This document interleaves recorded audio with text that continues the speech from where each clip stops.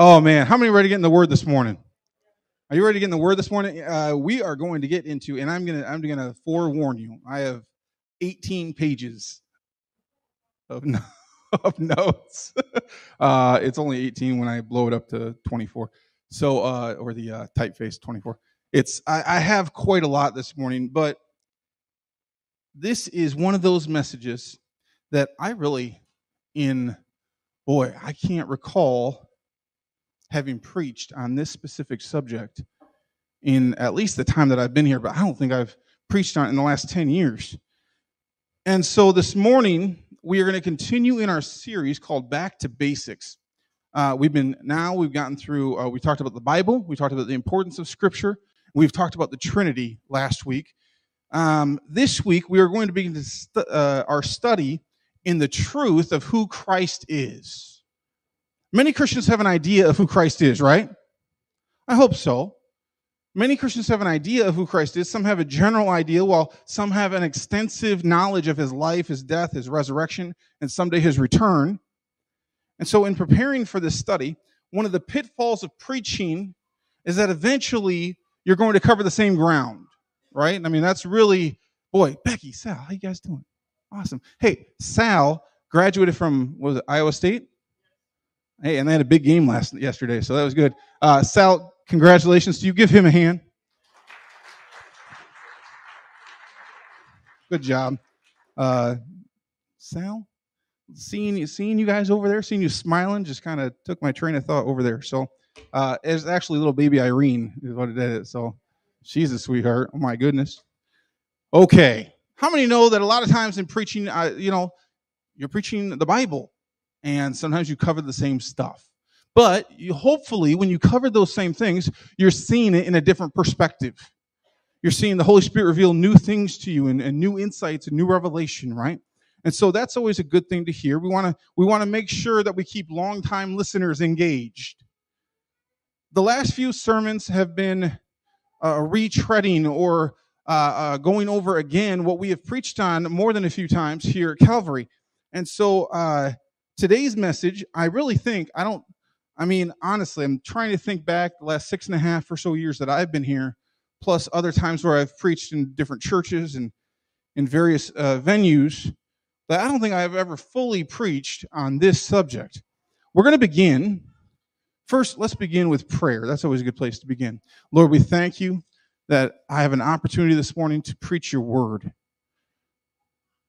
Lord, let them be your words, your thoughts. Holy Spirit, lead us. Lead me. Just as you have led me in preparing this message, lead me in preaching this message. Lord, I pray that those who are here, those who are listening, would have open hearts, that they would have open ears to hear what it is you want to speak to them, that you would speak to them and it would stay with them. Lord, we thank you and praise you for your goodness and grace that is new every morning. In Jesus' name, amen. Amen. If you would, we're gonna start this morning by going to the FCA website. If you'll go to the next slide there, Jonathan, if you want to turn the lights off, it's too small for you to see, but that's okay. It says this, number 3. I can't blow it up, but number 3 in FCA, what we believe says, we believe in the deity or the deity and humanity of our Lord Jesus Christ. Say, fully God, fully man. Go ahead and turn the lights back on, Jonathan. We don't want to make it too easy for people to fall asleep. Amen. Where are some people that are normal sleepers? I'm just kidding. Oh, boy. We got both sides. Wow, ganging up on me. Yep, that's how it goes. In order to understand the truth of Christ, let me say this clearly. In order to understand his life and his sacrifice, we need to have the understanding that during his time on earth, Jesus is fully God and fully man. Amen? We've spoken the last few weeks, of course, his role in the Trinity, Jesus in the Old Testament. I think it's been made pretty clear from this pulpit that Jesus is fully God. He didn't start off as God in the New Testament, right? But he has always been, will always be God. It brings us to our first verse this morning, a very famous verse in the Bible. It is John 1, verse 1. And it says this, in the beginning, say beginning, was the Word. And the Word was with God, and the Word was God. He was with God in the beginning. Through him all things were made. Without him nothing was made that has been made. In him was life, and the life was the light of all mankind. The light shines in the darkness, and the darkness has not overcome it. Say, the darkness has not overcome it. How many glad to know the darkness will not overcome? Amen. Say, in the beginning. From the moment that we understand the concept of time, Jesus was there. From the moment that we understand, like what we refer to as in the beginning, because that's the only reference we can understand in our concept of time. In the beginning, Jesus is eternal. He has no beginning. He has no end. But our understanding of time is in the beginning, he was there. He was there before time. He will be there after time. He is eternal. He is almighty. He is everlasting. He is all-powerful God. Amen? And now we're not talking about God the Father or God the Holy Spirit. We're talking about God the Son. He is the deity. He is the deity. He has been, will be, forever be divine. Author Matt Perman wrote this about the divinity of Jesus. I like this. The Bible teaches that Jesus is not merely someone who is a lot like God or someone who has a very close walk with God. Rather, Jesus is Most High God himself.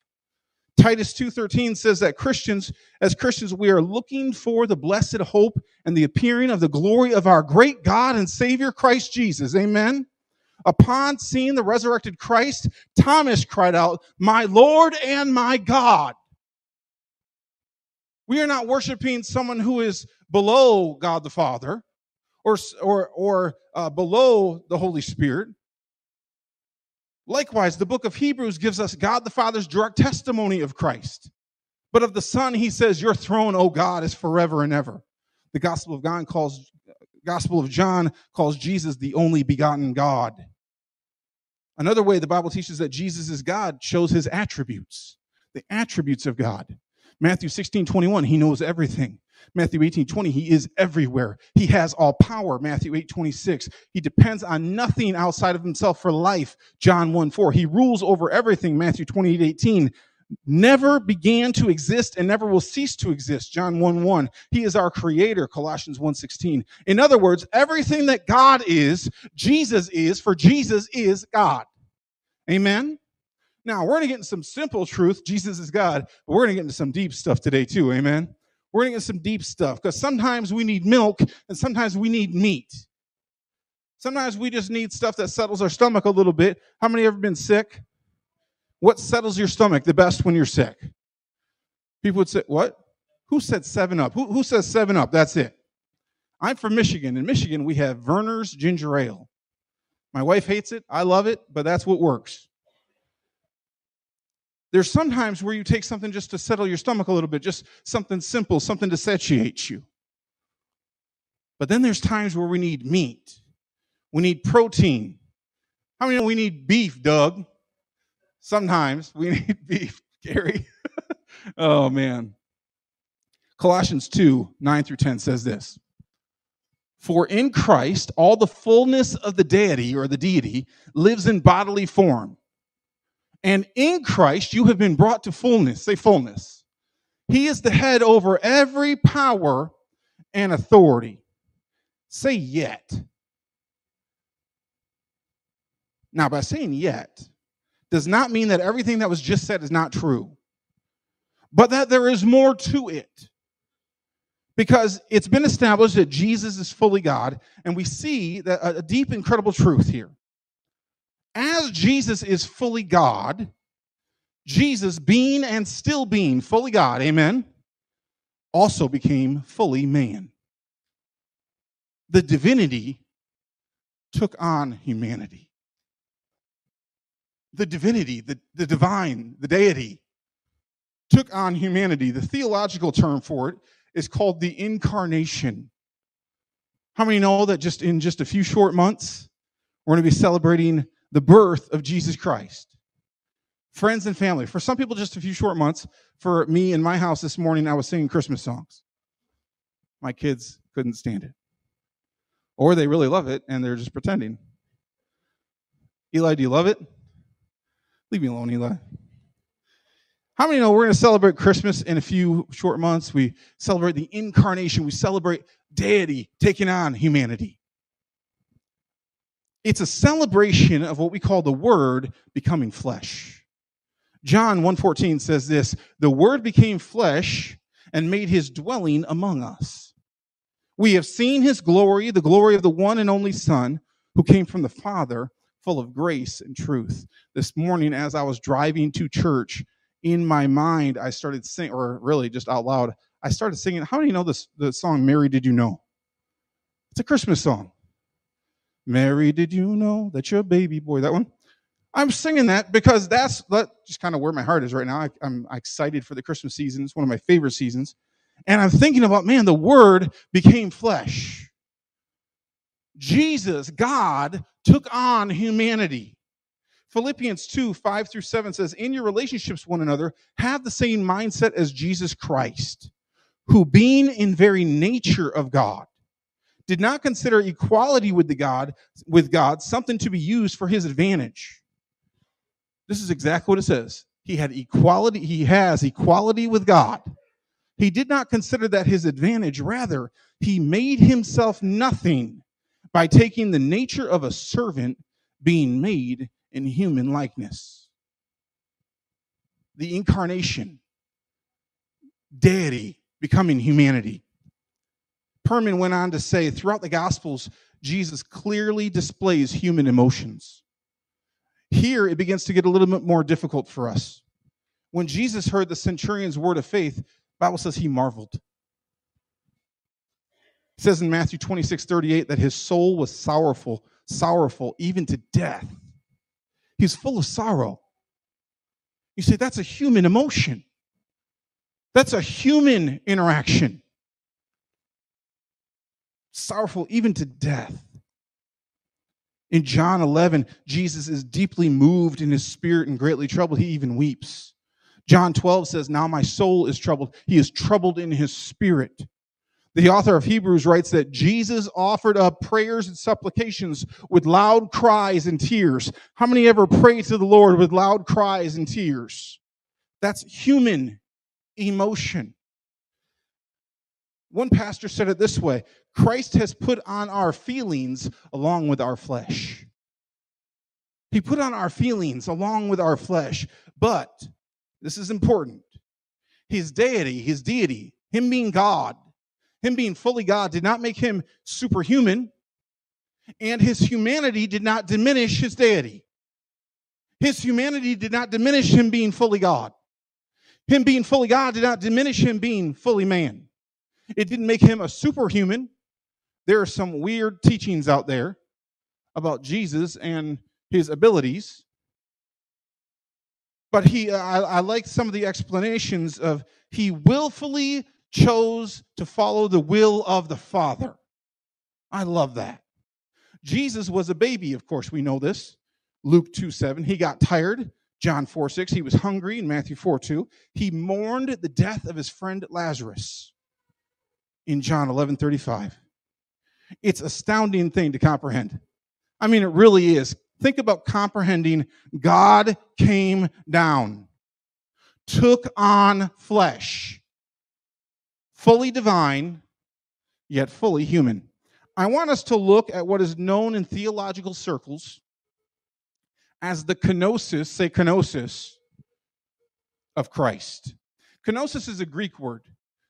It means this. It means being poured out or emptied out. In fact, it comes from this verse. Go to Philippians 2:7. Philippians 2:7, it says this. Do you have, yeah, we have it.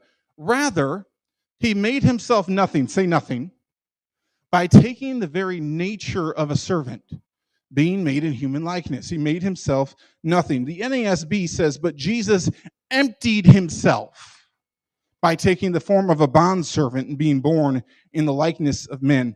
Now, I want to be careful here. There's a lot of false teaching that is based on this one verse. The question becomes this: what did Jesus empty himself of? In this emptying, in this he made himself nothing, this kenosis, he emptied himself, he poured himself out. What did Jesus empty himself of? One minister said the kenosis was not an emptying himself of deity. He didn't stop being God. Nor was it an exchange of deity or divineness for humanity.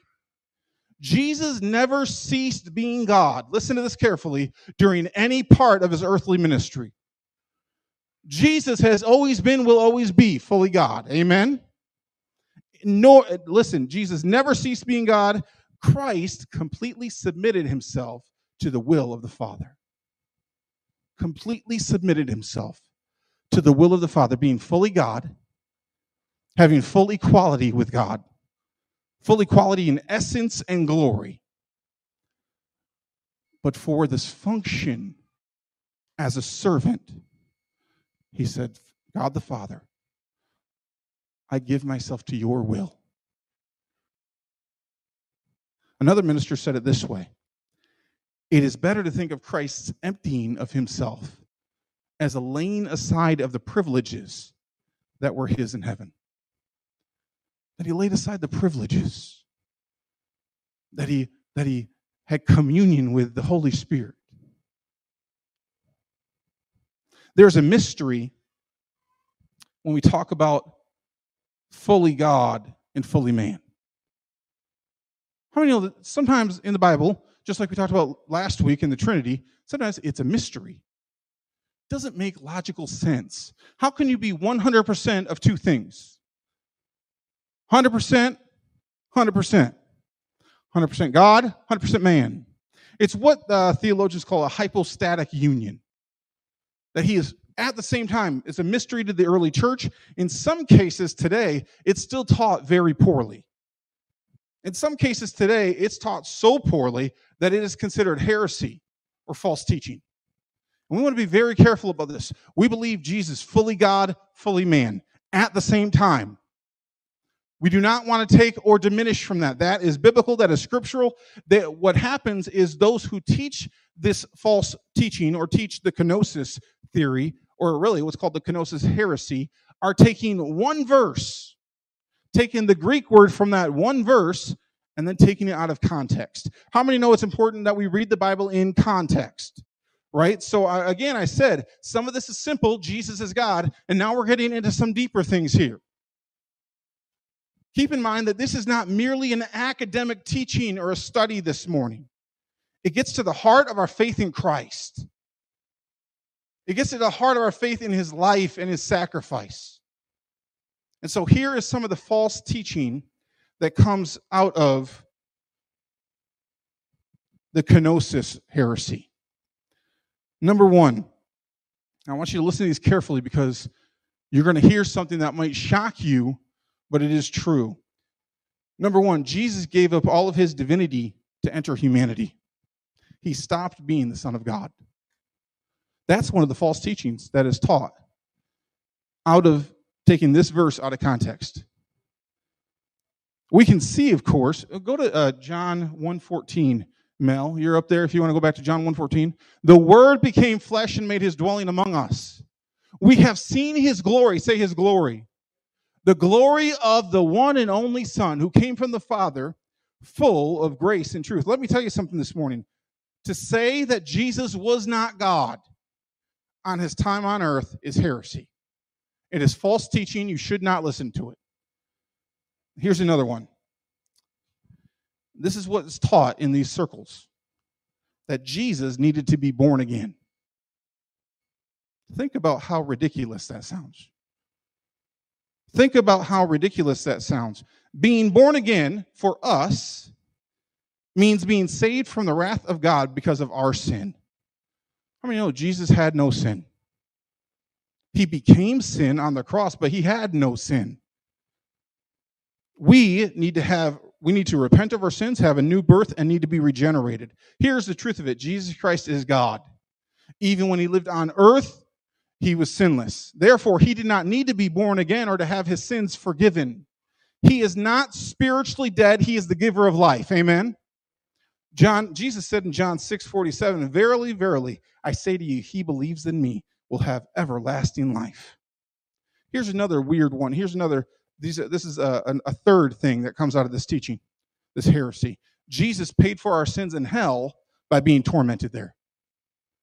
That Jesus was on the cross, he gave up his spirit, he then went to hell, and he was tormented by demons. I want to say this clearly. There is simply no scripture to back this up.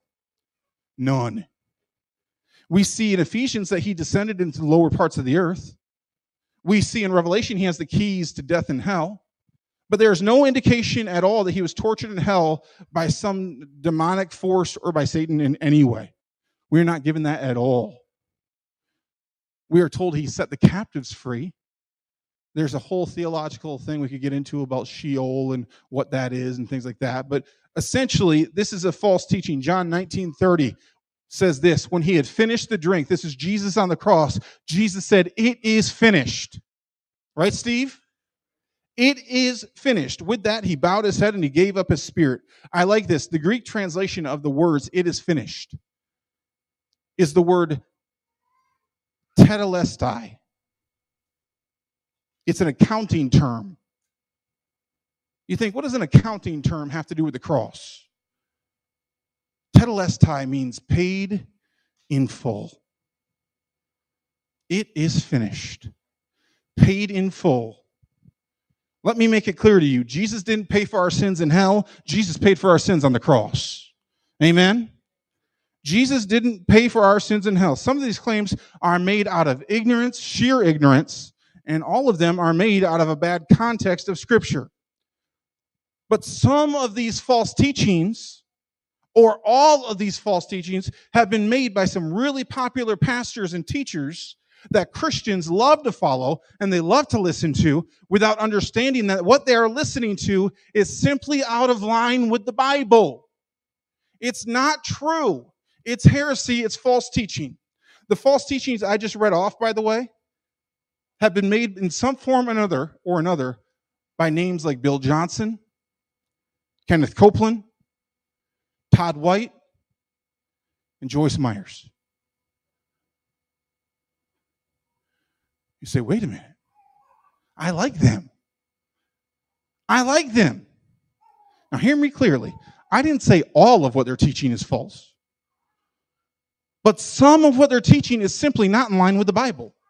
And I know people are saying, Pastor, boy, I really like that. I love Joyce Meyer. How many like Joyce Meyer? You like Joyce Meyer? I like Joyce Meyer too. I've heard Joyce Meyer in person. I like her. I like her husband. I think they have a fantastic dynamic. I think she does a good teaching, except when it comes to a lot of this stuff. You say, I really like this person. Well, I'm guessing you haven't heard or read everything they've ever taught. Or you haven't heard or read everything that they've ever preached. Because some of their stuff is fine and biblical, and some of it is not. This is why we need discernment. There are some teachings, listen, I like Joyce Meyer, but I don't believe everything she's selling. Amen? I like some stuff from Kenneth Copeland. I grew up with Kenneth Copeland. I grew up with a show, I don't know if you guys remember this. I grew up with a show called Gospel Bill. Did everybody know what I'm talking about? Man. Old Pentecostal kids, I guess. I don't know. I grew up with a show called Gospel Bill. It was Kenneth Copeland, and it was cheesy as all get out. But man, I liked it when I was a kid. And so I grew up with some, good stuff, but then you get into some of the bad stuff. You get into the heresy. You also get into the teachings on prosperity and health and wealth that go against Scripture. And so you go, what do I eat and what do I spit out? Because as Christians, how many know, as believers, we need to know our Bible well enough that we can eat the meat and spit out the bones. Right? We need to understand our word. We need to understand the Word of God. When we don't understand the Word of God, we just swallow whatever's put in front of us. We just take it in without any kind of discernment. This is why I am very careful before I grab a hold of whatever new teacher has a new prophecy about a new thing for a new time. And people say, what about this person? What about that person? All right, let's be careful. Let's see where it goes. There was a revival that was going on in Florida. I say revival with quotation marks. It was going on in Florida. This was 10 plus years ago. Late 90s, thank you.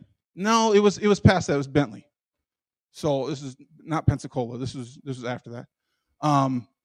And if you guys know what we're talking about, it's fine. But there was a pastor there, or a preacher there, that was holding these meetings, and during it, he was kicking people, he was punching people, he was telling people that that he was kicking demons and kicking, doing a lot of weird stuff. Now, a lot of Christians were following him. And a lot of Christians were like, "Hey, you got to get on God TV and watch this guy, and then we're going to go to Florida and we're going to get that same fire and bring it back to us." And listen, I believe in revival. I do. But I see all the time talk about a new revival or a new awakening. And can I share the truth with you this morning? Most of that is simple marketing. It is marketing. I have seen time and time and time again where ministries and leaders that I either know personally or that I'm well acquainted with use marketing strategies, false miracles, false prophecies, and social media to build up an audience to make themselves look credible, and then they bleed people's pockets dry by manipulating them and coercing them to give all they have. This revival that was happening in Florida, everybody wanted to go to it. I was working as an associate pastor at an Assembly of God church at the time, and people from the church were like, "Let's go down to Florida. We're going to go to these meetings. We're going to bring back the fire." Oh, praise the Lord. Hallelujah.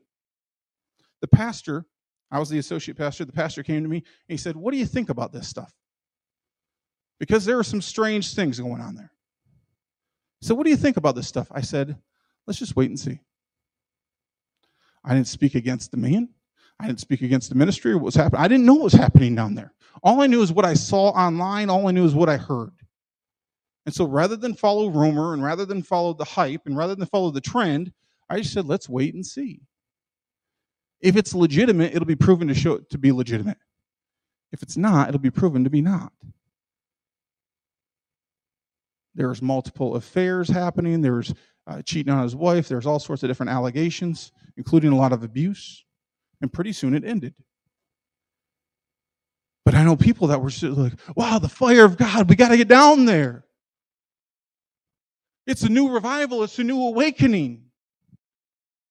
We have so little discernment as people who call themselves believers that we swallow whatever is put on YouTube or TBN or whatever it is. There's a new poll that came out this last week, and it shows that people who call themselves believers, don't know what they believe. Clearly have no clue what they believe. This new poll came out. Of those who were polled, 70%, I didn't say 7, and I didn't say 17. 70% of those who identified as born-again Christians disagree with the biblical truth that Jesus is the only way to heaven. 70%. When asked if Muhammad, Buddha, and Jesus were all presented valid, if they all presented valid ways to God, only 20% said that they disagreed strongly.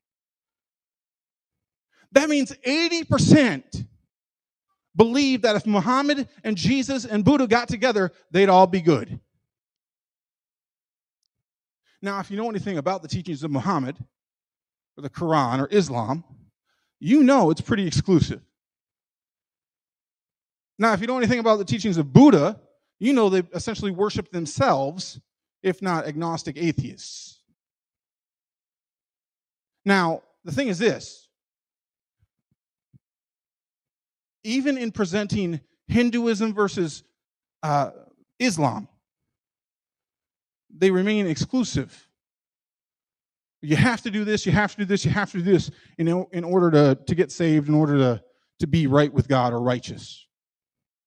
Now, they can both be wrong, but they can't both be right.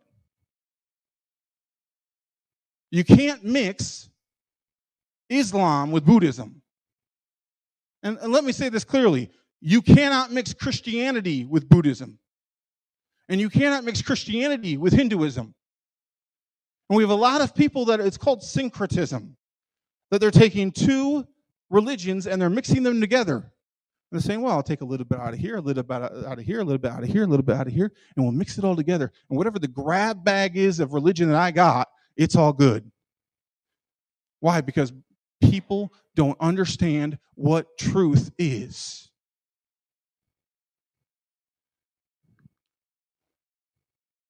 We have people who call themselves Christians but are perfectly fine with denying the words of Jesus when he says, I am the way, the truth, and the life. No one comes to the Father except through me. They either haven't been taught the Bible, which is tragic, or they just don't care, which is pathetic.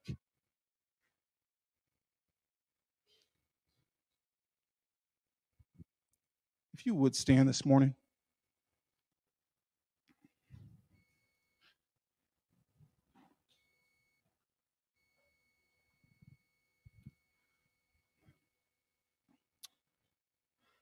This is tough teaching. Remember, I said that some of it's milk, some of it's meat. Jesus, fully God, fully man. In case it's not clear, I want to be crystal clear. I want to leave zero doubt among anybody listening as to where we stand as a church. In this church, we want to see Jesus glorified, amen? We want to see him lifted high. We want to see him worshiped. We want people to accept his gift of salvation. We want people to know that there's absolutely no way to heaven other than by having faith in Jesus Christ. By the way, Jesus Christ as he is revealed in the Bible. It's not there. You get into more confusion there. The truth is, we will warn you away from frauds and liars and conmen and deceivers. That is my job as a pastor, is to warn you about the wolves. But ultimately, you need to come to a decision in your life to denounce sin, to repent of the evil, and to surrender your will to God. And then accept the only one who is fully God and fully man and paid for our sin on the cross. His name is Jesus. He is the only way you can be reconciled to the Father. He is the only way you can go to heaven. How many know he is the only way this morning? Amen? And he is the reason I'm going to ask you to bow your heads.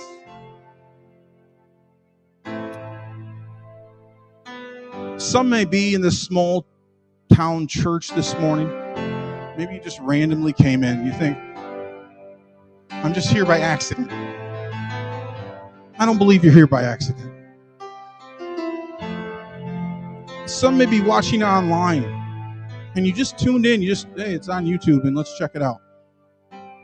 And it's by accident. I don't believe it's on accident.